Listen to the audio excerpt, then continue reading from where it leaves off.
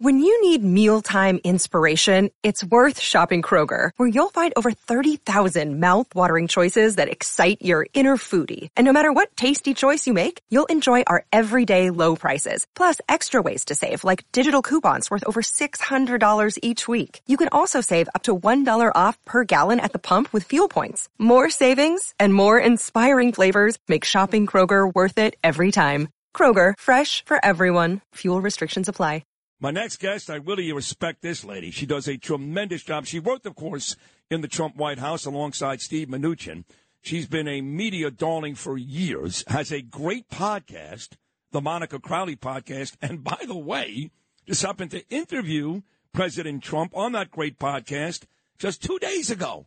Literally the day before he gets indicted, Monica Crowley had him on her podcast. With that said, here she is. Good morning, Monica. How are you? Hey, good morning, Sid. I am doing very well. Thank you. It's always such a joy to talk to you. Thank you for saying that. And it's the feeling is mutual. I love having you on the air, too. You're great. You're great. So you spoke to President Trump, and Justin and I listened to a bunch of it back in the room this morning before we started this show. And he sounded in good spirits. You know, I think he had to know what was happening the very next day. But he talked about a plethora of serious subjects with you. Didn't seem downtrodden or upset. That's the feeling you got, yes? Yeah. Oh, absolutely. He was in great spirits. And, you know, when I talked to him about 2 days ago, we had all heard the rumors that this indictment from the Department of Justice was probably going to come down. His team had been alerted. So, you know, he obviously knew that this was going to happen. And by the way, this is not the only indictment that is going to occur. We've got Alvin Bragg, and now we've got two other investigations, one connected to January 6th and one connected to Georgia, the Atlanta, Georgia case. So there could be two other indictments coming down the pike. So he's operating in reality. I mean, we can't believe that this is happening to our country, but he is operating in reality that because he is an existential threat to the entire corrupt ruling class, that they have to destroy him. They cannot allow him to succeed because that upsets their entire corrupt gravy train and their whole power apple cart. So he operates in reality, and he knew that this was likely to come this week, and yet he was in great, great spirits with me. And, you know, the very first question that I asked him, Sid, it was a personal question, and the whole conversation is so conversational. It's a chat between friends, and I recommend it to everybody because it's not a standard interview with him. Yeah, I've known him a long time, and right, it was like a friendly chat. It really was. And, yes. Oh, thank you. I recommend people listen too, because it wasn't the everyday Sean Hannity, Mark Levin, same old, same old. And I will tell you that my interview with him was same like yours, also very chatty, very conversational. Yours was great, and folks, check it out, the Monica Crowley podcast. I did see this last night from Dan Bongino, and it reads, people who've had their political opponents arrested, Mao Zedong, Stalin, Mussolini, Castro, Hitler, Idi Amin, Joe Biden. This is fact. So I've been on this tear since last night that this is clearly an attempt by the left, led by the DOJ, really embarrassing, to destroy Trump politically. That's it. You got two indictments. You had two impeachments last year. But Chuck Todd said to me this morning, he said, you may be right, Sid, but is it possible? Is it possible that Donald Trump does these things and brings on his own, these actions that are going against him? Does Donald Trump get any of the blame? Now, I couldn't find a way to blame the president, but maybe more rational people could. What do you think? Well, I think Donald Trump was and remains the fighter and the disruptor that this country needs to destroy the corrupt ruling class on both sides of the aisle and their absolute grip on power. And therefore, they need to mobilize, and they have since 2015, in order to try to stop him.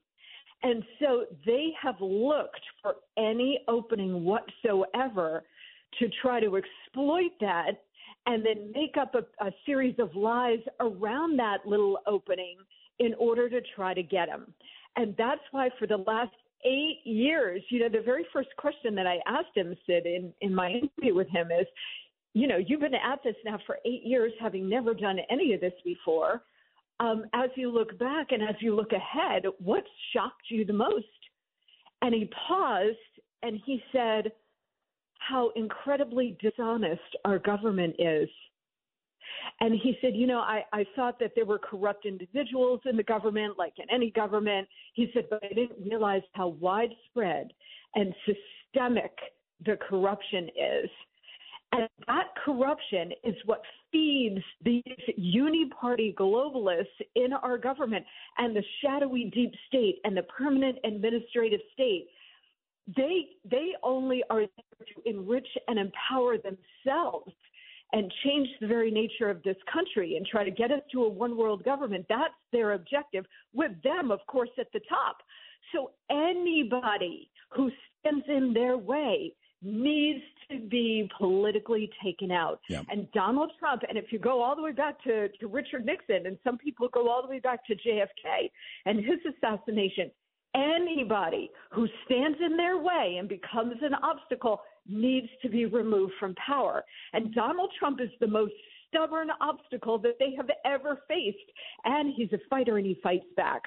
So they are in search of a crime. It's the old Stalin-esque, show me the man and I'll show you the crime. They are in search of something. And in the case of like the Russia hoax and the 2 fake impeachments and everything else, they will make up a pack of lies about Donald Trump and try to get it to stick to remove him from power. So I do not – President Trump, in my mind, has done nothing wrong. They have created this web of lies around him, and they've got the amplification of a corrupt press in order to make their point. And they will not stop until this man is behind bars. I agree. This is the great Monica Crowley. Check out her latest podcast. She dropped it Wednesday night. She spoke to President Donald Trump. I agree with everything you just said. And I love the fact that he used the word systematic, because we hear that word all the time with these morons on the left who describe racism in this country as systematic. And, of course, they can't define what that means. They're always asking me to define it when, in fact, they can't define it. But I can absolutely define systematic corruption, and Trump is right. That has been our government for a very, very long time. Now the question becomes, as Alan Dershowitz said yesterday on Katz and Cosby, Monica, it's one thing to indict someone. You can indict a ham sandwich. But unlike Alvin Bragg here in New York City, federal indictments are usually very, very bad news for the person being charged. In fact, over 90% end up being guilty. And there is 10% that are not, but that is a very daunting number for President Trump. So moving forward, despite him putting on the brave face, and I'm innocent, what do you think really happens here to President Trump? Well, I think in all 4 cases, assuming the next 2 indictments come on the January 6th case. Those 2 are going to be a joke.